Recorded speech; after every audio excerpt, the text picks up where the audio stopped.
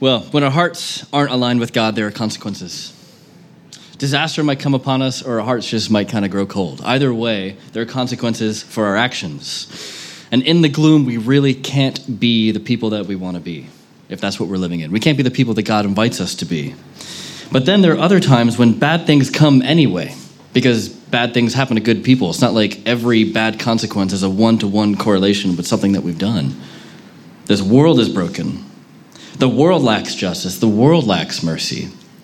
But even though that's true, who broke the world? Was it somebody else? That's impossible. It was us. We did it. We broke it. That's how the world got into a place where it lacks justice and mercy, because we lack justice and mercy. The reason the world is broken is because we broke it, and that brokenness has now infiltrated our own lives. Now, we all want to live justly. We like fairness. We're all about it when it comes around. And when we hear of injustice, we don't like it. We don't want people to live in injustice. We try and fix what we can. We also all want to live with mercy. Like, we want to love people well. We want to be the people who can forgive. No one says, I want to grow up to be a person who will never be able to forgive somebody. Like, we all want to be compassionate. We all want to be loving. But if we're honest, we're just not like that. We're not as just as we think we are. I mean, do you really want to know the stories of everything that goes into making a smartphone? Of how probably the product that we buy keeps people oppressed? I don't want to know those stories. I want to stay completely ignorant of that. We're not as merciful as we think either. I mean, we say we care about the poor. We might even, as a church or individually, give money to reach out to the community. But how many of us have actually had conversations with people who are sleeping rough in Chorlton on our doorstep? How many of them have been in our homes? The hope in the gloom of our own consequences, or just in the gloom of the broken kind of way of the world. In both situations, our hope is in God. And this is the main theme of Micah. If our hope is placed in the Lord, if that's where our hope is first, then we can truly live out in justice and in mercy, the kind of way that we want to live. So the next 10 weeks, we're going to be in Micah. And as Liz said, this is going to be a bit of an overview to give a broad picture of what this book is about, to tell us where we're going. So first, let's just talk about the book itself. So the book was written around 750, 720 BC, so a long time ago, short version. What was happening then? Well, a couple things. Israel, yeah, I'm busting out the maps, don't worry. Israel is, if you can see it, this little area here. Here's Turkey, here's Saudi Arabia. So Israel is this little section here. This is a zoomed-in version. Originally, the kingdom of Israel was all the blue and all the yellow. But there was a point in the nation's history where those kingdoms broke away from each other, and so it was a divided kingdom. So now, by the time Micah's writing, there's two separate kingdoms. The northern kingdom is generally called Israel. The southern kingdom is generally called Judah. But originally, it was all Israel. It was all God's people. The reason, and so by the time Micah has talked, is speaking here, the north had already kind of forsaken God at this point. They were already worshiping other gods. They're already kind of looking just like the nations who are around them, which was the one thing that God told them over and over. I'm giving you this land not to be like the other nations, but to be different. And the northern kingdom has decided they didn't want to be like that. And so God, after hundreds of years of relenting from bringing kind of punishment on them, eventually said, okay, fine, like I'm not going to let my people stay worshiping some other God. And so the way that I'm going to punish you is these outside nations, the ones that you want to be like, are going to come in and kind of take you over. Either they're going to kill you, they're going to take you captive, or you'll end up being super poor because you have to give them loads of money so they don't kill you, or you'll just get some kind of plague and die. So fun stuff for the northern kingdom. The southern kingdom is where Micah was. And people in the south thought they were better than people in the north. Does that ring a bell? All right. They thought they were better. They were like, well, you know, that's the northern kingdom, though. Like, we're the southern kingdom. This is where Jerusalem is. This is like God's country. You know, surely, like, God will be good to us. But Micah says, you're not living in alignment with God, and you're refusing to change. This is like hundreds and hundreds of years of God over and over telling his people this through his prophets. And so outside nations are going to come and destroy you. It's not going to be a natural disaster. It's not going to be nobody's fault. This is your fault, is what Micah tells them over and over again. But in telling him that, he's pleading with these people, saying, look, this is going to happen if you don't change. Which is basically saying, change so it doesn't happen. Just realign your lives with God. But people then were just as stubborn as people today. And so that didn't really work out. Let's learn a little bit about Micah. What's the deal with Micah? So Micah, the name Micah, or Micaiah, as it might be in some Bibles, is basically a sentence name. There's some of those, in the Bible, they're like really weird names, those sentence names. His is who's like Yahweh. Yahweh is God's own name that he revealed for himself, the divine name. When Moses met God, the first way God described who he was when Moses wanted to know his name was this word Yahweh, or in older translations it could be translated Jehovah, just different ways of saying the same Hebrew words together. And throughout the book of Micah, we continually get descriptions of this Yahweh, this God, as the God who honors his promises, even when his people aren't faithful. And so the question keeps on coming back, who is like this God? Is another way of saying there's nobody like Yahweh. He is completely different, completely other, completely different than everything else you've known. Now, Micah himself doesn't mention his parents. Like the book doesn't start with Micah, son and so. It just says Micah, who's from this other town. So what that probably means is that Micah's parents really didn't matter. Like nobody knew who they were. So why would you mention people who you don't know? So he basically came from nobodies. And he didn't come from Jerusalem. He came from Moresheth, which is like a town 25 miles away from Jerusalem. So he's an outsider to Jerusalem, talking to the people in Jerusalem, telling them to change, and basically a person who's from nobody. And this outsider prophet was big on justice, because he saw hardworking people being reduced to poverty by the rich. That's what he saw over and over and over again. We'll see some of that in a bit. And because Micah had a passion for God, he couldn't stand by and let that continue, just as God can't stand by and let that continue. Now, him speaking out against the rich probably didn't win him any friends. The other prophets and priests of the time were collaborating with corrupt leaders. So there's like 3 different levels of corruption. One is you have corrupt prophets, you have corrupt politicians, and you have corrupt, like wealthy landowners. And all of them are kind of working together to basically get what they want for themselves. And this unholy trinity kind of spilled over to the rest of the people.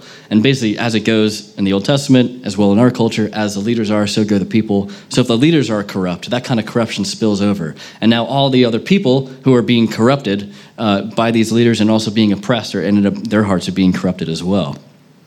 This is what some of that corruption would look like. Prophets of the rich would preach God's grace at the expense of his justice. So they're basically saying God's love, and he's only love, and he's only ever going to love you in this kind of really perfect way, no matter what you do. So if you use the system to advance yourself at the expense of others, God doesn't care. He loves you. God bless you. If you sleep around, God doesn't care. You're blessed. If you're getting drunk, God doesn't care. You're blessed. You're in Jerusalem. You're rich also. So stay comfortable. Don't worry about it. And that's what all the priests were saying. That's like how the people were being led. Now, these corrupt people looked really religious on the outside because they knew better than to completely stop worship services. So they still went to worship services. They gave lavish gifts. They would kind of give really, really showy gifts to basically try and buy off God from punishing them. But God can't be bought or manipulated, and he cares more for the poor than he does for showy worship services. Thank God, right? Now, Micah, instead of being a prophet of the rich, was a prophet of Yahweh. And Micah's sermons have a lot to say about justice. He said there's judgment for sin, and there's grace for the humble. And Micah was filled with a passion for the oppressed. And we know, actually, what happened through Micah's ministry in the other Old Testament history books. People actually did listen to Micah for a time. The king, Hezekiah, changed his mind and actually repented and relented. And that changed different policies in the nation of Israel. And so for about 100 to 200-ish years, Israel did change for a bit. And God didn't punish them. He relented, as he said he was going to. But eventually, all the disasters that Micah talks about did eventually come to pass because people are stubborn and we don't like to change. And God brought judgment on his corrupt people, and these outside nations took over Israel. So that's a bit of the history of kind of where we find ourselves, what Micah's speaking into. As a book, it's a collection of sermons. So it's not like, Micah didn't write Micah in order to be read in one sitting as a story, beginning to end. Basically, a collection of sermons over his entire ministry. And so the best way to read it isn't chronologically, as if here's the beginning, here's the middle, here's the end. It's more of through these cycles. The best way might be to understand it as a pattern of cycles. So Micah writes threat of judgment and promised hope. There's doom and there's hope. And you're doing this, so God's going to come and do this. But if you don't do this, this is what it could look like. And there's 3 of those cycles. So we're going to hear similar themes kind of come up over and over as we go through this book. And the threat of judgment, of course, is if you don't change, I'm going to send these outside nations to conquer you. And these are bad dudes. We'll talk about the Assyrians, these outside people, in a moment. They are not nice people. They're not going to be like, oh, well, let's just hang out together. No, they're going to kill you and maybe burn you if you're lucky. Kill you first. But there is hope, because as it is with God, there is grace for those who humble themselves to receive it. And there can be hope, even if there's doom to come. And so I want to spend a little bit of time talking about these major themes of hope that we're going to see in Micah, because this is where I think, especially in our context, how it really applies easily. I mean, if you think of what doom could be like in the future, whatever that might be, what is like future threats? You think of environmental concerns, think of like Brexit, think of any kind of political thing, you think of what is it going to be like for our kids, think of my job, my paycheck. There's all sorts of possibilities that's going to happen in our future. And they're not all going to be good. That's a promise. Like, our future isn't going to be perfect all the time. And so here's where hope comes through for us. The first is this theme of remnant. In Micah 2:12, God is saying this to his people. It says, I will surely gather all of you, Jacob, so all of the nation of Israel, all of God's people. I will surely bring together the remnant of Israel. I will bring them together like sheep in a pen, like flock in its pasture. The place will throng with people. And then at the end of Micah, in Micah 7:18-20, it says, who is a God like you? There's that Micah, that's basically Micah's name. Again, who is a God like, who is like Yahweh? Who is a God like you, who pardons sin and forgives the transgressions of the remnant of his inheritance? You do not stay angry forever, but you delight to show mercy. You will again have compassion on us. You'll tread our sins underfoot and hurl our iniquities into the depths of the sea. You'll be faithful to Jacob. You'll show love to Abraham. You'll be faithful to your people. You'll show love to your people, as you pledged on oath to our ancestor in days long ago. So what this means is that Israel is supposed to be all of God's people, but not all of God's people are God's people. There's going to be a remnant that God is going to preserve for himself to worship him, that will be faithful to him. And they're not going to be perfect. They'll need their sins forgiven, but God is going to be faithful to them. And I think knowing that this is how God works through all the Old Testament, through this remnant, through a small group of people, is maybe a hopeful thing for us here in Chorlton as a small church, or to the UK.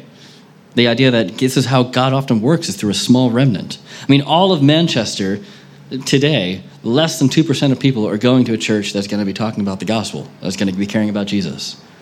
That's 98% of people who do not want to or care about it. At its best, Manchester was like maybe 8%. That's horrible. That's like when we thought everybody went to church. When we thought everybody went to church in Manchester, like 8% of people went to church. So what we're doing as a church now is we're that small remnant. We're digging out a foundation. You dig out a foundation for a long time, and there's not much to see. But after you dig out that foundation, after you put that work in, then, Lord willing, there is a structure that could be built on top. And we know it's not about numbers that determine strength. It's not about our talents or our gifts. It's about how the Lord works through his people. And he works through purifying us, through us being his remnant. And what we get to do, even in this pub, even as a small group of people, what we get to do is we get to show the glory of the Lord. That's what the remnant gets to do. It might be small in number, but it's glorious, not because of how amazing we are, how many there are, but because God is with us. God is present here with us. The Lord is here, and he always does big things with small numbers. I mean, how will he ultimately forgive the sins of people that the remnant talked about here? How will sin be forgiven? How will God be faithful to people who are unfaithful to him? Well, it's because the remnant leads to another big theme, which is the Messiah. Out of the remnant comes King Jesus, the rule of the Messiah. Micah 5:2 says, but you, Bethlehem, though you are small among the clans of Judah, out of you will come for me one who will be a ruler over Israel, whose origins are from old, from ancient times. So God is preserving this small group of people, this remnant that's going to be able to survive even when the worst kind of catastrophes come. And out of that remnant, the Messiah will come. The rule of the Messiah. We'll talk a little bit about the Messiah here. There we are. Messiah means king. We've talked about that a bit. Just another word for saying king. And this goes back to the promise that God gave David when Israel was just a baby nation. David was Israel's second king. And God gave a promise to David, said, there is going to be a king on your throne who will rule forever and ever and ever. And his rule will be unlike everything else, and all the nations will come to him. And this is how God is making that promise come true. God was leaving a shadow of what Jesus' reign as king was going to be like. Now, God's plan was always something bigger than some geographical boundary like Israel. It's meant to cover the whole earth. And the Messiah who will come, the king who will come, that's Jesus. Is out of you will come from me one who will be ruler over Israel, whose origins are from ancient times. And so what does this rule look like? What does he do? Here's Micah 5, 4-5. This Messiah, this ruler, this king, will stand and shepherd his flock in the strength of the Lord and the majesty of the name of the Lord his God. And they will live securely. That's us. We will live securely. For then his greatness will reach to the ends of the earth. And he will be our peace when the Assyrians invade our land and march through our fortresses. So this Messiah is going to shepherd his flock. He's going to care for us. Sheep need caring for. They die otherwise. If only Abby was here, she could tell us what happens to sheep if they don't have shepherds. They probably die. If not, it's not a good life, right? Okay, Elspeth knows. She's in Northern Ireland. She knows. So sheep need caring for. Without a shepherd, what are we? That's one thing. Jesus had massive compassion on his people because he saw there were people without a shepherd, sheep without a shepherd. There's no hope for sheep without a shepherd. Now, contrast that with the experience that Micah's audience was having. The people who were ruling over them were taking advantage of them. Were stealing their lands, or stealing their inheritance, or taking their money. That's not how shepherds ought to rule. What about in our experience? Do we have faith in institutions to work on our behalf? No, not at all. Our hope is not in the government institutions. Our hope is not in political institutions. Our hope is in the rule of Messiah taking care of us in spite of what this world is like. And he rules in the strength of the Lord, not in human strength, as opposed to Micah's time, where people are just trying to get whatever they can get for themselves, which is the same exact as our time. People trying to get whatever we can get for ourselves in our own strength. That's a different way that the Messiah rules. He rules in the strength of the Lord. And those who are under the rule of this king, they live securely. Unlike Micah's situation, these outside nations are going to come in. That's not a very are we going to be taken over today or tomorrow? Oh, I don't know. That's not a very secure way to live. Or our situation, right? What is Brexit going to mean? I don't know. Does anybody know? No. We don't know what it's going to be like. Jobs, living situations, the environment. But if our rule is found under the Messiah, under the king, then we will live securely no matter what may happen. And the greatness reaches everywhere. Being under this rule means you're not only part of something bigger than yourself, but you're part of something, the biggest thing this world has ever seen. That's what you get to be a part of by being under this Messiah's rule. People being cared for, people living securely. Who wouldn't want to experience this? Who wouldn't want people that we care about to experience that? I mean, what if Chorlton had a ruler that cared for his people instead of taking from them? What if Chorlton had some kind of benevolent, loving ruler that gave security instead of anxiety? Surely we want people to know more about this king. And even when something like invading armies come in, even when that happens, and it will, the Messiah is still our peace. Let me give you a personal account of one of Assyria's kings. This is him talking himself up. He says, I felled 3,000 of their fighting men with the sword. I carried off prisoners, possession, oxen, and cattle from them. I burnt many captives from them. I captured many troops alive. From some, I cut off their arms and hands. From others, I cut off their noses, ears, and extremities. I gouged out the eyes of many troops. I made one pile of the living and one pile of heads. I hung their heads up on trees around the city. I burnt their adolescent boys and girls. I razed, destroyed, burnt, and consumed the city. This is what's going to happen. And even when the Assyrians invade our land and march through our fortresses, the Messiah will be our peace.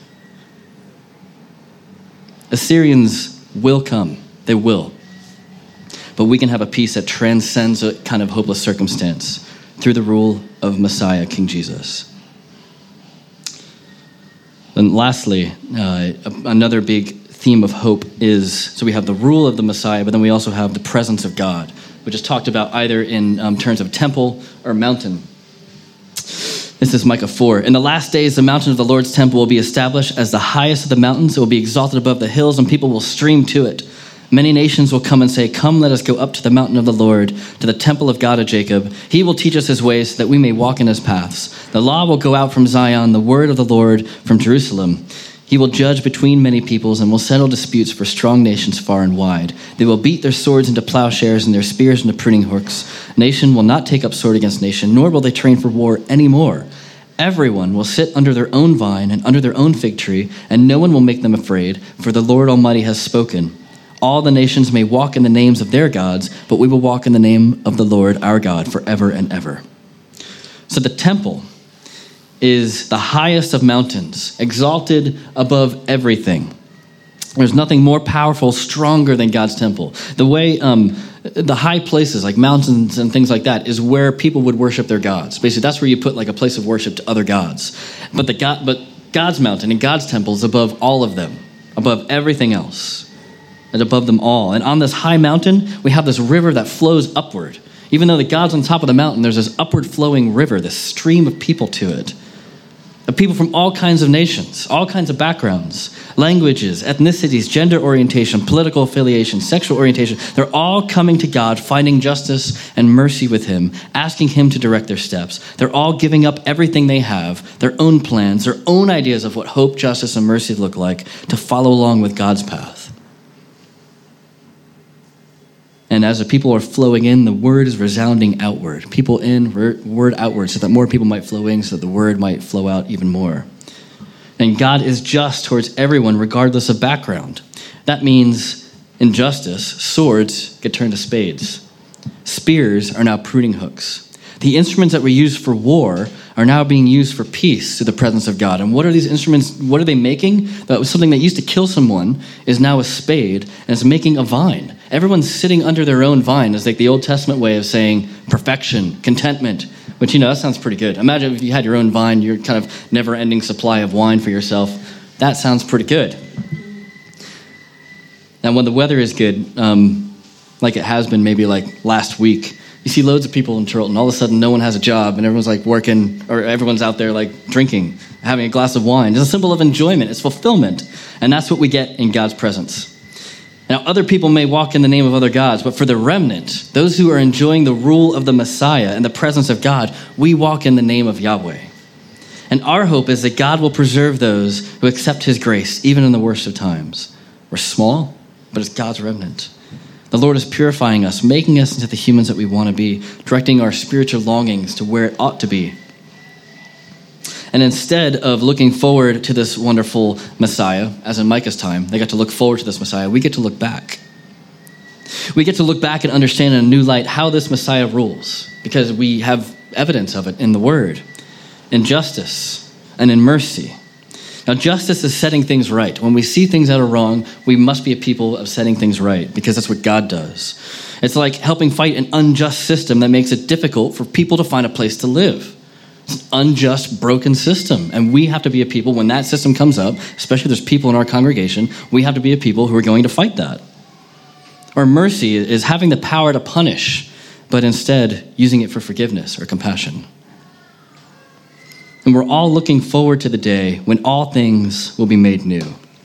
That's what our hope needs to be. Just like those in Micah's day, we're looking forward to where heaven and earth will be one, when the king's rule will be complete. The last book of the Bible gives us this image of John, who's writing Revelation, has this vision from God of what the new heavens and earth look like, because heaven isn't our hope. The new heavens and earth is our hope. The last book of the Bible says this heavenly city comes down and meets the world, and it becomes one. And the way that it's described is like this marriage celebration, like this marriage feast. It's like week-long kind of crazy party. And as they're partying, seeing this heaven and earth thing become one, there's a voice that calls out, says, look, God's dwelling place is now with his people. God will live with them. No more tears, no more death, no mourning, no crying, no pain. This is the new creation that we're on the path towards. And Jesus, our King, from his throne, while this is going on, belts it out. Look, I am making everything new now. So Jesus now is making everything new. This new creation is coming to fruition of seeing heaven and earth as one. And that's what it means to be on God's mission. In Manchester as in heaven, that's why we say that. It's what it means. We get to reflect what that new creation will be like now as we wait for it to come. Because if our hope is this new creation, that's really our hope, but that's really what we set our eyes on. And that allows us to live with justice and mercy now. And it gives us a picture of what that justice and mercy looks like now. And only if we have this big, massive hope in the King and his coming kingdom, that's the only way we get to live with the justice and mercy we ought to in a world that is not whole yet. And this is the kind of life that God is inviting us to.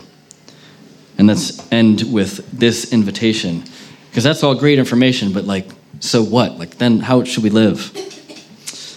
Well, in the midst of God telling his people why judgment is coming, God's like, look, it's simple, really. Like, I've told you this over and over and over again, people, like generations of people. It's really simple. This is what it looks like to be part of my kingdom. He has shown you, O mortal, what is good. And what does the Lord require of you? This is it. To act justly, to love mercy, and to walk humbly with your God. To act justly, to love mercy, to walk humbly. God is just. God is merciful. And because of that, he requires us to be just and merciful. If we're going to live in his kingdom, to be part of his family, if we're about his rule, his presence, to have the hope of all things being made new, that actually being our hope, and not just something that we say, but really being our hope, then today that looks like living in justice and mercy. This isn't an easy thing, because we really aren't prone to justice and mercy ourselves, or at least not in the level that we ought to be. And that's one thing that Micah is concerned about. In his time, in Micah 2:2, he says, this is talking about the unjust actions that were going on. They covet fields. These are the leaders. These are great leaders for people in Micah's day. They covet fields. They seize them. The houses, they take them. They defraud people of their homes. They rob them of their inheritance. People are out to better themselves at the expense of others, finding legal loopholes to do whatever they want. In Micah 3, this is what the Lord says. As for the prophets who lead my people astray, they proclaim peace if they have something to eat, but are prepared to wage war against anyone who refuses to feed them. The prophets are just out for themselves as well. Who's going to give me the money? Who's going to give me the food? Who's going to give me the wine? Those are the people I'm going to interact with. Everyone is set out for themselves and their hope is misplaced. And if any verse is a verse for where we are in our own neighborhood and probably for ourselves, it's Micah 2:11. If a liar and deceiver comes and says, I will prophesy for you plenty of wine and beer, that would be just a prophet for this people. Now, wine and beer is fine to drink. But if that's our hope, satisfaction in the moment, get what we can, that's a sad life. It's a prophet. Micah is a prophet for self-obsessed people. We are this people. If we had plenty of wine and beer, we'd just be easily satisfied. And injustice and lack of mercy would just keep going on our doorstep. It's difficult enough to want to live for justice and mercy with our own incomplete hearts, but even more difficult to live with justice and mercy in a broken world that doesn't seem to care. Because everything can feel like a struggle, and it's tiring. Just know that Micah 6:8 means, that's not Micah 6:8, means you aren't called to change the world. You aren't even called to change Chorlton. So if you feel like, oh, how can we even begin to do this? You can't. You can't. Just leave it there. But there are people who God has put into your life that you're connected to. There are people who will experience mercy in a different way, and justice in a different way, and love in a different way, humility in a different way, because they're connected to you. If 20 of us, if of all of Redeemers, about 20-ish people, if we all live that out with the few people that God has in our lives, that's what changes a neighborhood. That's what changes a city. And a city like Manchester that changes can change, has a possibility of being part of changing the world. And what if we could embrace justice and mercy in all circumstances, even when it's difficult? Because sometimes we feel like, oh, let me just sort this out, and then I can, be a part of that whole justice and mercy thing. But when it's difficult, hope ceases to be some abstract future thing and can become a really real and present thing if we live into that hope. If we have the right hope, we can be freed from being victims of circumstance. And we can act justly and love mercy. And that's exactly what Micah is about: hope, justice, and mercy. And we can have hope. We can live with justice and mercy because that's what God's rule and presence looks like. This is best described through what Jesus has done on the cross. This is what the people in Micah's time were looking forward to, and this is what we, now in our time, esteemed God's people, are able to look back on. We need to understand first why we need justice and mercy for ourselves. Because before this is a plan for other people, this is what has happened for us. We need justice. We see the injustices of this world and we're rightly angered. People who are far away, who are bombing churches during Easter, like in Sri Lanka, or people who are on our doorstep who are sleeping rough. Their only hope is a broken system. We need justice in our own lives, and people have wronged us. There's all sorts of reasons why we need justice going on, but we're also part of the broken system ourselves, because we perpetuate these unjust systems. What about people who might have a different gender or sexual orientation than your own? Are you compassionate in your hearts towards them? If so, does that compassion just end in good thoughts? Or are you actually compassionate in actions and in words and in loving them well? We cry out justice when someone wrongs us, but when we're in the wrong, we cry for mercy. We need both, and we can't stand under that ourselves. It's too weighty. And this is where the cross comes in, because the cross is where God's justice and his mercy kiss. The cross is the ultimate symbol of God being a just God and the right punishment being dealt out. And it's the ultimate symbol of God being a merciful God with him taking on that punishment. John Stott has a great way of saying this. He says, sin is when we put ourselves in God's place, and God's mercy and his grace is him putting himself in ours. And at the cross, the Messiah's life ended. His life was broken.